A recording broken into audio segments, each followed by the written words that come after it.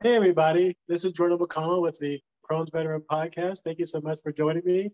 I am joined by a very special guest hailing from Grand Prairie, Alberta, Canada, Darren Steige. How you doing, man? I am absolutely fantastic, Jordan. Thanks for having me. You're very, very welcome. The pleasure is all mine. I've been looking forward to this interview. Really excited. May is, I believe, Crohn's and Colitis, Awareness Month, and so, Absolutely. so the more we can do to kind of, bring awareness, internationally, the better. So again, thank you so much. You're Um, very welcome. so cool. So first off, before we get into your IBD story, who is Darren? What are you doing up there, man? Absolutely. Well, originally I'm from British Columbia, where it's a lot warmer. I spent some time in the Kootenays. That's where I was born, and then I lived on Vancouver Island for about 10 years. That's where I went to high school and university, and my parents and my siblings lived there. And in 2000, the oil boom was going good in Alberta, and I had an opportunity to move to Grand Prairie. I was going to move here for just a couple of months, maybe a year, and then head back to the ocean. And 22 years later, and Wow. 3 kids later, I haven't left. It's been the city is a young city, almost 100,000 people. It's growing very quickly. Um, can be a little bit conservative at times, but there's a lot of opportunity here. And a great comparison I always use is back home. Somebody at Tim Hortons serving coffee could make $7, $8 an hour. In Grand Prairie, they're making 16, 17, 18, $20 an hour. Wow. Everything just pays more. So the financial opportunities here and to raise a family and be able to do things with them is amazing. Yeah, so I mean, just a quick side of that. So you're saying so people get paid well for say like a coffee barista or whatever, but how's the actual local cost of living otherwise? Because Canada is kind of known for Absolutely. And it can be expensive here, kind of depending, right? So, for example, my mom's in Nanaimo right now. She's getting ready to retire. She wants to move to the Okanagan, Kelowna, Penticton, on the lake there. And the housing market on Vancouver Island is crazy. $600,000 house are selling for $1.2, $1.3 million sight unseen. In Grand Prairie, we don't have that issue. The housing pricing is pretty good, but rent is, I'm living in a 5-bedroom house right now, and I pay $2,500 a month rent. It's a lot of money. Vehicles cost a lot of money. Gas, like everywhere, costs a lot of money. But for everything else, the cost of living isn't too bad. Maybe a little bit on the higher end, but in line with the rest of the country and how inflation's playing out. But it's not too bad. Interesting. So what is something, you know, what is something I guess for the audience like that, if you're to visit, if someone was to visit there for fun, like what could they do? What's that area known for? Well, Grand Prairie is in northern Alberta, so our winter starts in September. We usually have snow by Halloween. And it lasts, well, it tried snowing yesterday and it's May. But we go from plus 15 to -3 usually in May. And then near the end of May, summer kicks in. But our winters are -30, -40 degrees Celsius, and we get a lot of snow. So the downside of that is we're in the flatlands. You can see for miles and miles, there's no mountains up here unless you drive for a couple of hours. So the skiing isn't great. It's more like skiing on a hill compared to the Kootenays, where we had amazing ski resorts. But we have the largest softball community in North America in Grand Prairie. So softball is a big sport here. Lots of golf, lots of great golfing, a lot of walking and hiking and camping up here. We're 4 hours away from Edmonton, which is our major city, closest city to us. So we don't have the huge malls. We don't have the huge shopping centers and amusement parks. But there's a lot of family-orientated things to do here. And then in the winter, if you're not curling or cross-country skiing, you're huddled inside your house trying to stay warm until the temperature goes up a bit. Well, I spent 14 years in the state of Nebraska. Yeah. And it's no joke. It's cold. Like I was there, so it's kind of. I was listening to you say, about winter and stuff, and yeah, it can snow from October to April. And I think, and I think, and it's snowing maybe the first day or two of May is not unheard of either, right? No. And the coldest it's ever been there. Like actually, I've been in Las Vegas about a little over a year. And so like last February, before we moved, it was like -21 Fahrenheit. So I don't know what that works out to be to Celsius, but it's still pretty gnarly. So it's still pretty cold. Absolutely. I was amazed when, if I talk to friends of mine in the States or on the West Coast, and they, I'll say, hey, I'll give you a call. I just have to plug in my truck. And they don't know what that means. They're like, is it an electric truck? Is it a Tesla? No. We have to plug our vehicles in at night so we can start them in the morning because it's cold. They don't understand that. They've never seen that, which I think it's kind of cute. But I will. Well, I'm moving on a little bit. I saw you on LinkedIn, right? And so, and I saw, this, huge scar in your stomach and stuff. And you're kind of saying, all the struggles with, IBD and so, so if you could do me a big favor and, run me through, your personal journey with IBD for, for the folks listening. Absolutely. So in 2013, I was 33 years old, and I started getting symptoms, bloating after I ate, and a sharp pain in my abdominal section. And like most guys my age, it's a stomach ache or it's a bug. It'll go away on its own, but it never quite resolved. And in Grand Prairie, we have an amazing internal medicine IBD division and a renowned doctor across the country. But I didn't know what internal medicine was. I didn't know what IBD was. It ran in my family, but you hear Crohn's disease and you think, no, okay, it's something to do with their eating. So I never gave it much thought. Right.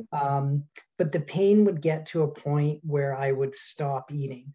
If it was supper time, I was hungry, I would not eat because I didn't want to lay on the couch in pain afterwards. So I started losing weight, and I don't have a whole lot of weight to begin with. I'm not a huge guy with a lot of extra weight. So I finally went to the doctor, and they referred me to the internal medicine specialist. Her name's Dr. Westra. And if it wasn't for her, I probably wouldn't be talking to you right now. I can almost guarantee that. She did a colonoscopy and said, you know what, there's some scarring on your intestines and you have aggressive Crohn's disease. Okay. So she gave me some books to read and we started the regimen that most people with IBD start. You start small with steroids, oral steroids and Pentasa, and you go through the whole list to see if there's any alleviation. Nothing was working for me, and I ended up on azathioprine, otherwise known as Imuran. Okay. I have a cousin who also has Crohn's disease. He's the same age, and he's been taking Imuran for years and has had no symptoms. So we thought, oh, this is great. The symptoms started to alleviate a little bit. And then late 2013, I went for a nice steak dinner, and I went home, and I had to call 911 because I developed a blockage, and the pain, like I couldn't stand up. I couldn't stand up. I was having a shower, collapsed in the shower, and I had to crawl my way to my phone in my bedroom. I called my parents, and my dad said, "Why are you calling us?" So he goes, "So it's call 911," like, because I live by myself. So my other phone, I'm on the one phone with my parents, the other phone with 911. And the paramedics arrived, and I was carted off to the hospital, and they gave me some morphine, no effect. It ended up having to be some fentanyl to actually take the pain away. And I had a abdominal X-ray and a CT, and they said, you have a blockage, and we're going to have to operate. I'd never had a major operation before, and I was quite scared. I didn't know kind of what was going on. I still didn't really grasp the disease that I had. I was a little bit in denial. You know, I knew I was taking a lot of pills, and I knew I wasn't feeling very good, but I didn't think I had this life-altering disease. I wasn't willing to accept that. So I go in the hospital, I'm admitted, and a surgeon comes in and kind of explains what they're going to do. And this is why I really like sharing my story, because a lot of people who get diagnosed with IBD, whether it's colitis or Crohn's, most of them at some point are going to have to face a surgery. And you're given expectations to that surgery, and it's always the rosy, everything is going to be great, piece of cake. We do thousands of these, in and out.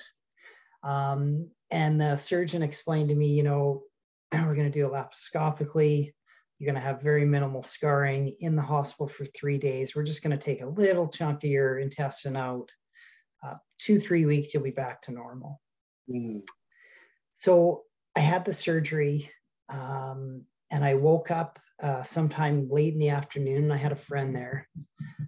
So I wasn't by myself. And, you know, after surgery, you want to go to the bathroom. That's the biggest key that it works, and they're really pushing.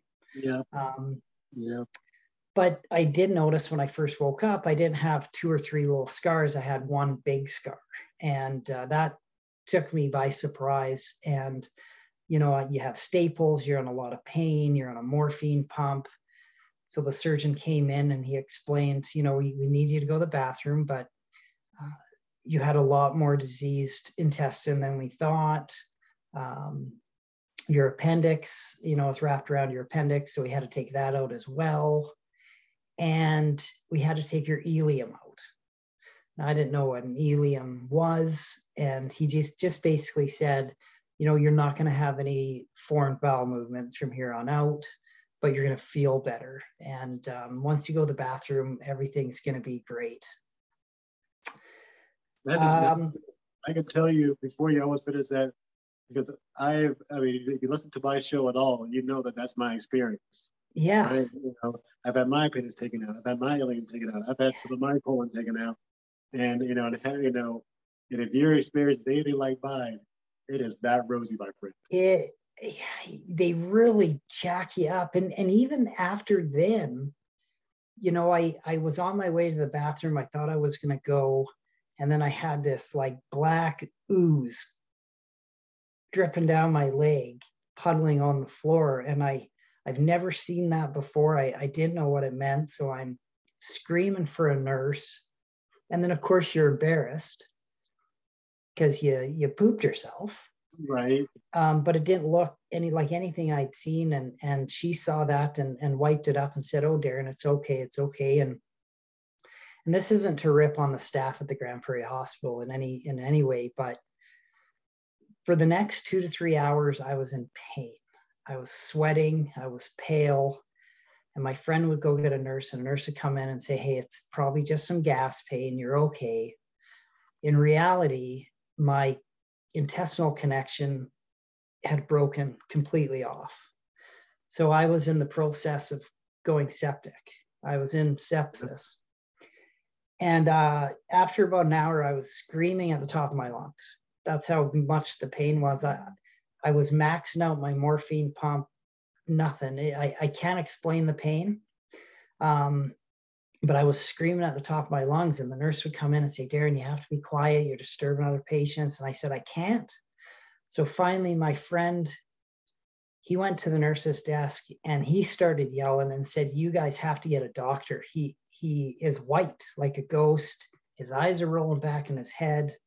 So finally, the surgeon came back and he looked at me for 5 seconds. And I don't remember any of this, but I was losing consciousness at this point. But I was wheeled out of my room within 30 seconds on the way to OR for emergency surgery. I had another emergency resection. And when I woke up this time around, now things are a little bit different. I'm in the same room. I have a tube stuck down my nose, a gastral tube. I have a large scar again that's been restapled and bandaged. But I have this stoma now. I didn't even know what a stoma was. If somebody asked me before that what a stoma was, I would have thought it was a mushroom. No idea. And a nurse came in and explained, "Hey, you have an ileostomy. It's temporary, but it's going to be doing the work that your intestines do so that they can heal because we've reattached them." Well, I developed, while I'm processing this, and this is the second reason I like explaining my story, is people with Crohn's and colitis don't have good surgeries. And it's not because the doctors are bad or the surgeons are bad. It's because we have an immune system that is so depleted that a healthy person with a healthy immune system can take the punishment your body takes from surgery and heal itself, where we really struggle to do that. So my body was struggling healing itself. So I developed post-op infection. I had post-op infection in my incision. I had post-op fistulas that had developed on my back. And, but again, rosy glasses, everything's going to be okay. So they sent me home. I was back in ER 4 days later because my incision had opened up. And so I spent another 3 weeks in the hospital fighting the infections. I had 2 pigtail drains inserted into my groin for the fistulas. They were connected to bags strapped to my ankles, collecting whatever they were collecting. I had an ileostomy, and I had a incision, and where it had opened up at the bottom was an open wound. So every day I had to go to the hospital, and I had to get dressing shoved into it, and then they left it open. I had a vacuum on it for a period of time, but you're dealing with all this and Crohn's, and your life isn't normal. It was not a quick in and out. And I remember laying in bed one night. I woke up at 2:30 in the morning. My ileostomy bag had burst. And this is where the mental health aspect comes in. If you want to talk about humiliation, even though I was by myself, I'm laying in my bed. It's 2 in the morning, covered in feces. I'm trying to keep it from getting into my open wound. And you lay there and you quit, because you say, I have 2 kids, I have a job, you're trying to live a normal life, and you're laying in your bed covered in feces, and you're trying to put your ileostomy bag back on and put a new seal on, which is a process in on itself. You're trying to bury this open wound and it's an incision that's still healing. Plus you have 2 drains in your groin. Getting out of bed sometimes it'd take me, I'd lay in bed in the morning and it'd take me 2 hours to get out. Because I just everything was different. And I was promised or told over and over that everything would be just fine, and it wasn't. And I didn't have a resource to go to.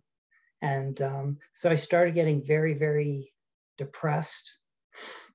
And, but I still tried to do things that were important. My dad was my best friend, my biggest fan, and he was sick. He had diabetes with cardiovascular disease. He had quadruple bypass surgery and a pacemaker, and he had issues with circulation. He was in a lot of pain, but he loved hockey. He loved the Vancouver Canucks. He lived in Nanaimo on the island, Vancouver Island. So I got tickets to the Heritage Classic in Vancouver for him. Vancouver was playing Ottawa, and I flew there, and we got to spend the weekend watching the hockey game. But it was hard because I had this ileostomy bag. I just discovered the belt that you can get with it, so that it doesn't hang down and pull on your stoma. But even in Vancouver, we were in a hotel, and I'd have to get in the car. I'd have to drive to the hospital in Vancouver so they could take the dressing out of my open wound and put a new dressing in. So I tried to do normal things, but it's not normal. And you put on a brave face, and you see somebody with Crohn's, you see somebody who's had a surgery, and they look like they're doing fine. And they're putting on this brave face, but underneath it sucked. It was the worst thing I've had some adversity. I had West Nile virus when I was 16. I had encephalitis. I had a seizure and went into a coma. I spent months at the Vancouver Children's Hospital. I lost my 23-year-old sister in 2009. I lost my dad in 2015. I've had a divorce. I've lost my house. I had to fight for my kids. I've had adversity. It was the worst thing I'd gone through in my life. Now, after 6 months of having this stoma and ileostomy bag, and I went back so they could reverse it. And they figured, okay, it's been 6 months, your intestines have healed. We're going to take down your ileostomy, reconnect your intestine. Of course, they still have to open up that big incision again. So I went in the hospital, and the surgery was good. The connection was good. I went to the bathroom. Ileostomy was gone. But of course, our immune systems are not that great. So I had post-op infection again. So instead of a 5-day hospital stay, it was a 26-day hospital stay. The Olympics, which at that time was Sochi, Russia, started and ended while I was in the hospital. I remember actually, as because I couldn't sleep. I was really struggling with the morphine, so I couldn't sleep. I got insomnia, but I got to watch the Olympics live because they were on during the night. And then I try to sleep during the day, but I developed fistulas again. I needed pigtail drains again. And I got depressed again. 15 days in the hospital, you just get depressed. And having to insert drains into your groin for a guy is depressing. And I was frustrated that I couldn't seem to get over the hump. And this was supposed to be, you know, my stoma, who I'd named Arthur, by the way. I developed a relationship with him. That was the only way I remained sane or accepted the fact that I had a stoma. And I tell you, I appreciate the men and women that live with a stoma indefinitely. It was hard. It was really hard, but I was just happy. I didn't miss them. I was happy it was gone, but I couldn't go home. And there's a picture of me in a hospital gown, and I'm walking in the hospital. I did a lot of walking, but I was always hooked up to a catheter, always hooked up to an IV with the pain meds and the antibiotics. And it was a train. And of course, I smoked back then. I quit in 2016. Great. Problem. But back then I smoked. So of course I'm trying to get outside where it's cold. But I have this picture and I'm walking, and my youngest daughter's mom sent me a picture and of my daughter Brooke, and she had her house coat on, and she had this toy that looked like a IV stand. So she sent me this picture, and my daughter, she must have been 4.5 years old. She had this, she had a house coat on and little slippers like I was wearing, and she had this toy of hers. It belonged to her kitchen, I think, but it was tall and it had a big white, it looked like an IV stand, and she was pushing it around the living room. And she said, "I'm just being like Dad." And because that's how they saw me, you know, pushing around in a hospital gown, pushing around this IV. So it was depressing, but after 3.5 weeks, I finally got to go home. And I started taking my Crohn's disease seriously. But I felt better. I was eating better. The fatigue was gone. And I started working out. I started tanning because it made me feel really good, and got into softball, got into golf, got into curling, all the things I really wanted to do, I got into. And I was really, I think I was on Imuran for a bit, but I was feeling really good. And I got just about 6.5, 7 years of symptom-free life. But with Crohn's or colitis or IBD, you know, little things can turn into big things, and victories can turn into defeats. And I started on biologicals in 2019. I started Remicade. But of course, right around the same time, I lost my job. The economy started going down. There's a big downturn in the economy. And I went into a bit of a depression again. And of course, I couldn't afford the Remicade. So I just dropped it. I just went off of it. And if I was still able to be on that Remicade, I could have prevented my last surgery. I really believe that. But because I got off of it, come 2020, I started getting some more symptoms, the bloating, the fatigue and lethargy feeling. I knew something was going on. But what's really neat in Grand Prairie and Dr. Westra is in Canada, there's 2 ultrasound machines specifically made for IBD. Oh, wow. And they're just like an ultrasound machine, but they're a little bit more sensitive. They work a little bit differently, and they allow you to avoid the colonoscopy. They can get actually a really good heat map and picture of your intestinal tract.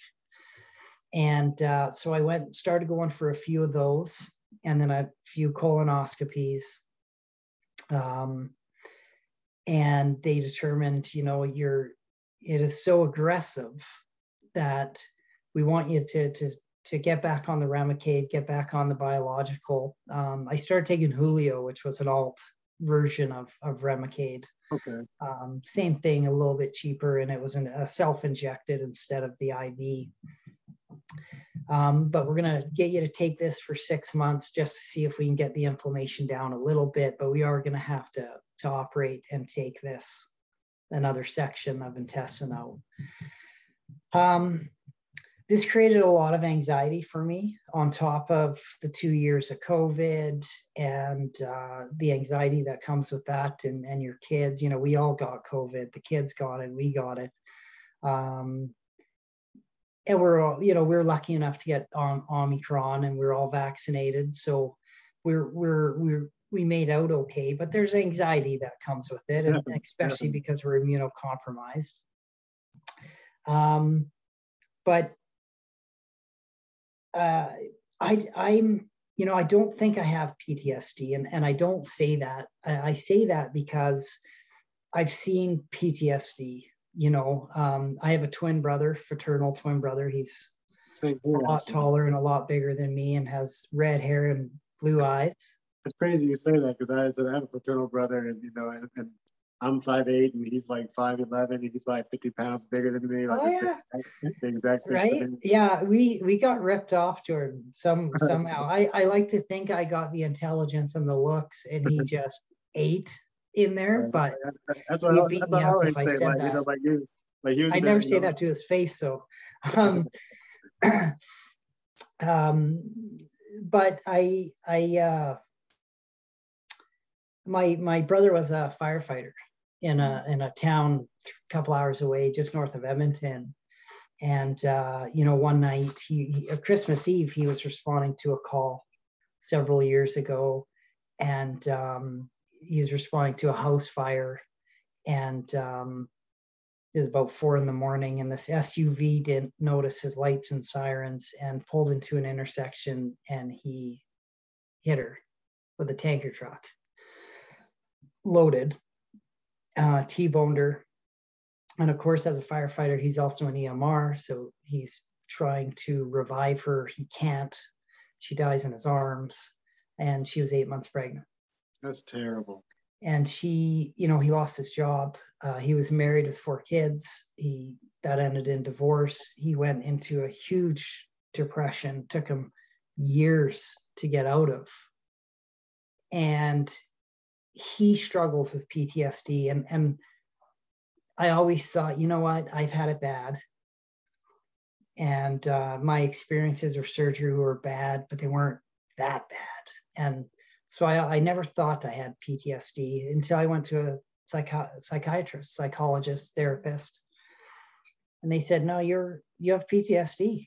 Your previous experiences with your surgeries has created your anxiety. And even though you're symptom free all these years from your IBD, you're still dealing with it because it's caused a mental health issue for you. And I was just in denial for so long because I said, mentally, I'm strong.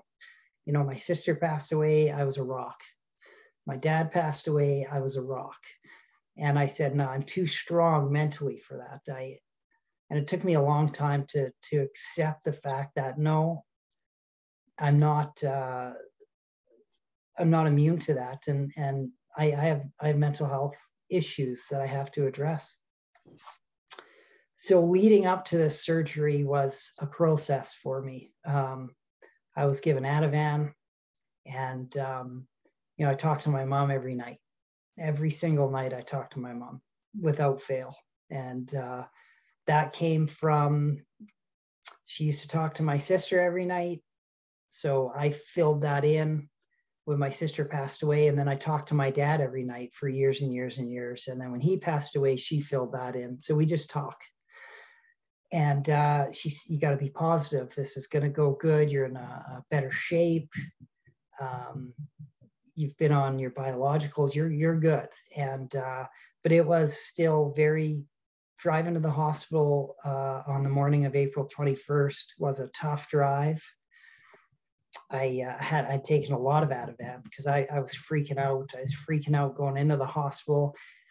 And, you know, we just had a brand new hospital that opened up last September, $1 billion health center with a cancer clinic and a learning academy. And every room is private and every room has a view, and beautiful building, lots of light. But I was petrified of going in there. And I even asked, I said, I don't want to know that I'm going into the OR. Like, put me out before then, or give me a cocktail so I don't know what's going on. Right. And of course, the nurse couldn't get an IV. She said, well, the anesthesiologist will put the IV in the OR. And I'm like, oh boy, here we go. Luckily for me, the anesthesiologist was the husband of my Crohn's doctor, Dr. Westra. So I felt good about that. And my surgeon was a new surgeon. He hadn't operated on me, but my previous surgeries, I'd never met my surgeon before the surgery. This surgeon that I had, he attended every appointment I had with my Crohn's doctor. He was there explaining it. He said, you know, I know you're anxious, but I'm going to use a different technique to heal up your intestine. I'm going to quadruple stitch it. I'm going to do everything I can to make sure this works and there's no leaks and you're good. So that made me feel a little bit better. I knew him. I felt like I had a relationship with him and I started to trust him. But I still remember going into the OR and, you know, transferring to the cold, flat bed. And I had anxiety, but the anesthesiologist recognized that and he put me to sleep pretty quickly. I don't even remember counting down. But I woke up to some similar feelings. The staples. This time I had an 8.5-inch incision with 25 staples. Wow. I remembered that, but the morphine pump was gone. They don't do morphine pumps anymore now. They just do straight injections of hydromorph, which is a synthetic morphine, 10 times more potent.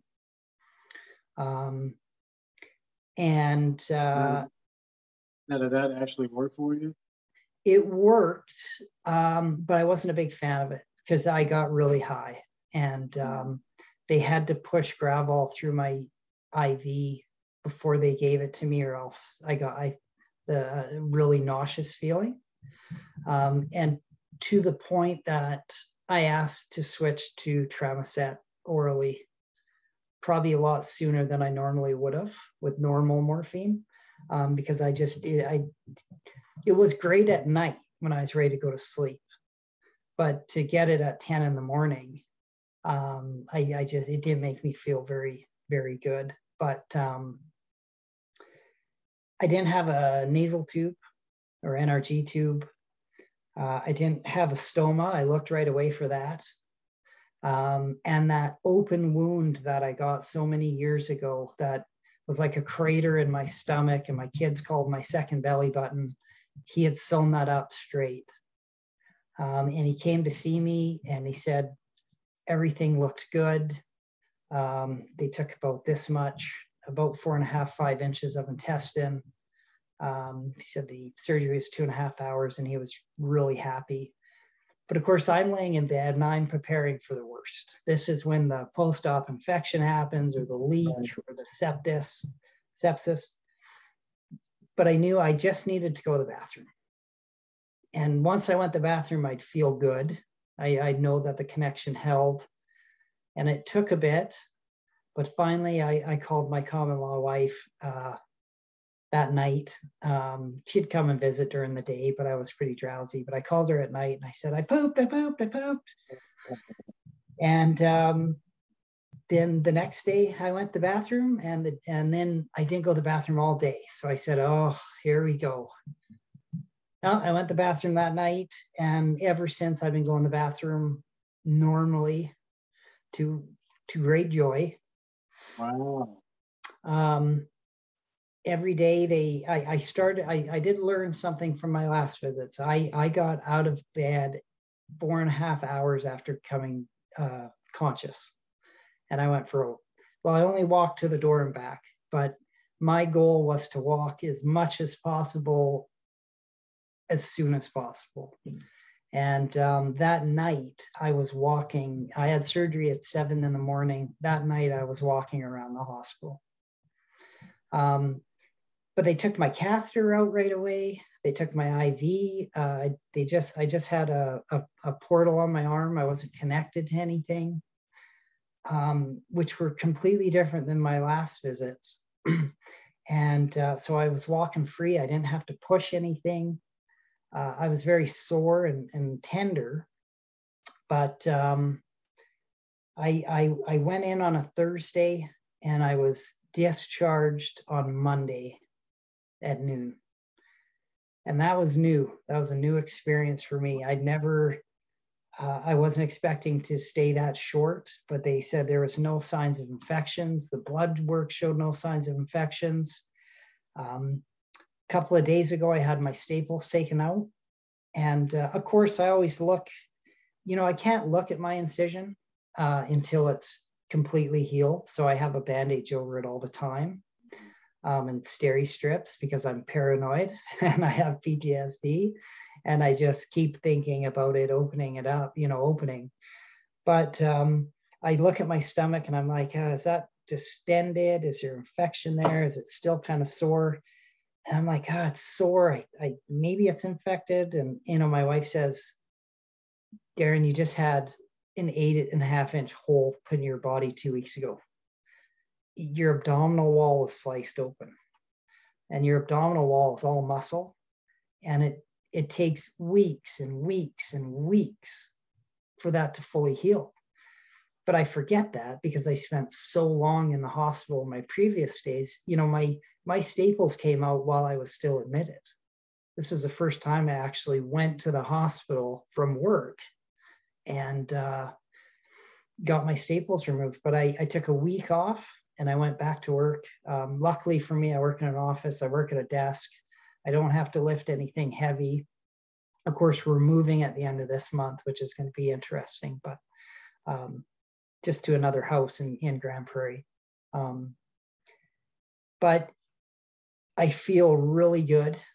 The PTSD is still there. The anxiety is still there. Infection can always come at any time. Probably 2 weeks from now, I'll feel a lot better, or when I can start seeing some scarring. But today, for example, I feel better than yesterday, and today's the best I've felt. I resume my Julio biological next week. I'm starting up my diet a little bit more. And I feel good. This is the best experience I've had at the hospital. I'm really glad to hear that, man. I mean, that makes me happy to hear somebody, actually, not living in misery type thing. Well, and I think it's really important that, I've talked a lot about IBD and the stigma of it and how it's there's no ribbons for IBD. Having a special day or a special week or month for IBD is relatively new. And there's not a lot of awareness, but it is so common and so many people from all stripes and all types of jobs are affected by it. And they don't have a resource when they have to go into that hospital and they're told, hey, everything's going to be fine. And then it's not. The story I want to tell is that there is support. There is a lot of people that suffer from this and are living good, productive lives. But it's like you have to earn your stripes. You have to pay your dues with Crohn's. Some people I know, they get off pretty easy. They have it pretty easy, but I'd say those are the exception and not the rule. I would say so too. Most people somewhere in their IBD journey, there's some adversity, and you earn your stripes and you pay your dues and you learn. but eventually there's good outcomes every now and then. And, I know that I'll probably be back in the hospital in 8 to 10 years and have another bowel resection. That'll happen indefinitely. But I know that, okay, you can have a good experience too. And for me, I was due to have a good one. And anxiety and depression and PTSD aside, I knew somewhere in my body, I knew I was going to have a good one here. And now I know, I can get multiple years of symptom-free good living. And I'm going to spend that time, besides enjoying it with my kids and advancing my career. I manage health and safety at a corporate level in the oil and gas industry. That's what I've done for almost 2 decades. And I love my work, and at work we're expanding to an international capacity. Within 2-3 years, I'm probably going to be spending some time in the Middle East and in South America. I'm going to do some things that I haven't done before, and I'm going to live life. But I want to advocate. I'm going to spend my time advocating. I was talking to a nice young lady there a week ago who asked me to write a chapter for a book on IBD and Crohn's disease. Awesome. My LinkedIn, I was really taken back actually by my LinkedIn post.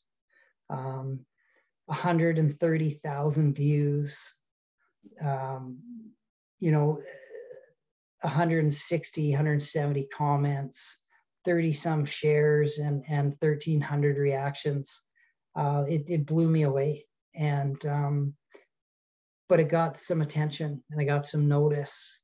And I'm going to be doing some things with the Canadian Society for Crohn's and Colitis here in Canada. That's stuff with a gutsy walk. And I'm going to talk about it as much as possible, because if I was to walk down the street in my neighborhood, I can guarantee that someone in some house suffers with some form of IBD. And I would never want to, and this is what some people don't understand. We're not trying to take away from cancer. We're not trying to take away from multiple sclerosis or Parkinson's disease. We just want some attention on a disease that affects a lot of people, and it affects not just their intestinal and geotract. It affects your life. It affects how you live your life. It affects your relationships. For example, I can't get on an airplane if I'm sitting on a window seat. I need to be in the aisle, and I need to know I can hit that bathroom. I've never used the bathroom on an airplane, but psychologically, I need to know that I can. I can't drive as a passenger unless it's my wife. There's times when I go out into the field and I'm going with a coworker, I have to take my own vehicle, my own truck, because I need to be able to pull over if I need to. I usually don't, but I need to know that I can. Right. And, so even though I'm feeling good and everything's going to be great, it still changes the way you live your life and how you approach things. And you need support, because we're not all supermen or superwomen. We're not all as tough as we think we are and tell ourselves that we are. There's a lot of denial that comes with this. And I think the more advocation and the more attention it gets, the more people talk about it and their experiences, the less that, the more that stigma is going to be released. And people that they'll realize that it's okay. It's okay to accept that there's a mental health part to this. And it's okay to feel anxiety when you're on an airplane. And it's okay to be able to tell your coworkers, look, I go to that bathroom 20 times a day. I can't help it. I can't control it, but I have to. And, that's hard when you're in a workplace and you have a shared bathroom and you got to use that bathroom 20 times. And, but, I do I do my best in that regards. But I think the more attention, the more people know about it, the more they're willing to talk about it, and the more they'll be able to get support for it. 100% agree. And so, it's been amazing talking to you, Darren, and just just listening to your story today, man. Like, I'm just beyond grateful. Yeah, I mean, your journey. I mean, I used to smoke too, for a while, and cigarettes and stuff. Like, the stuff that you've been through, I relate to and empathize with more than you probably ever know. Which is good. That it makes me, as weird as this might sound, it makes me feel better knowing that there's others that had that same experience, because I think when you're in it, you feel all alone and you feel like you're the only person on earth that's going through it. And knowing that there's other people that have gone through that same thing is huge. But I would love to do more of this with you, Jordan. Me too, man. Like, I feel like, there's more conversations to be had, Oh, yes. And so, I look forward to it. Like, it's fascinating listening to, how you think, you're going through this journey by yourself, the mental health, complex PTSD, like depression, like anxiety, like, ileum being gone, constant diarrhea, going to the bathroom all the time, constantly being sick, putting on a brave face, going to work every day, corporate America. I know, man. I know. Yeah. And so. And here we are. Here we are. Right. Doing it. Keep trucking. Absolutely. Right. And I mean, I have a picture of me when I was at my lowest weight. I was very thin, and I'll send some of these pictures to you, Jordan. Okay. And I was wearing a blue long sleeve shirt and a hat and a vest, and it hung on me, and my face was very gate. It was very thin. I didn't look good. Mm-hmm. And then in 2018, I started a workout regimen. I put on a lot of weight. I was working out every day. I put on some really good muscle mass. And I put the same shirt on, the same hat, the same vest. And I took a picture. I put them side by side. I filled that shirt out. My hat barely fit. And my vest was tight. And I just looked like $1,000,000 in my eyes. And so I'm looking forward to getting healed from this surgery. And then working out and putting on weight, and then you feel so good. And man, Crohn's has nothing on me, Jordan. Facts, exactly. We overcome, right? We do. And so, so with that, I want you to check out my website. So the Crohn'sVeteran.com. Go to the Crohn's Veteran store. Take it. I know you're in Canada, so get a hoodie. It's on me. Okay. Absolutely. It's funny. It's funny that you say that. You earned your stripes, because if you go to my website, that's the first thing you see is that you've earned your IBD stripes. Yeah. So you definitely earned yours, man. I really appreciate your time. Real quick, if people want to reach out to you, support you, or just drop you a line, to say hi, how can they do that? You know what? LinkedIn is a great way. Or they can just shoot me an email, and my email address is the best one to use for me is Darren, DARREN @ripmonkey.tech, and it's on my LinkedIn profile. Monkey has no E in it, but that's my side hustle, my website development company there that I do on the side. But just look me up on LinkedIn, shoot me a message. I love to talk about it. I'm a talker. And let's talk about website design, because I'm always looking to improve here. So absolutely, that'd be fun. Yeah. Well, and to everybody listening out there, if you found value, if you like what you heard, please like, subscribe, support, share, absolutely. All that stuff. This show is a labor of love. I do this just to raise awareness, to help people. and uplift the IBD community worldwide. And so, so please, if you're listening to my show, help me by sharing Darren's story to us, to the far reaches of the globe. And so, absolutely, more shares the better. Definitely. And so, again, if you want to, if you're interested in an interview on my show, you can reach me at jordan@crohnsveteran.com. My website is www.crohnsveteran.com. You can check out the store, crohnsveteranstore.com. They're very creative. That's where I'm going right now, buddy. Right, and then we've got a YouTube channel. You can hear the podcast on, of course, Spotify, Google Podcasts, Apple Podcasts, all that kind of fun stuff. Please support us. Much respect, man. I appreciate you. Hey, thank you, Jordan. You're doing an absolutely wonderful thing, and I look forward to helping you any way I can, brother. Thank you. I really appreciate it. It means a lot, Darren. And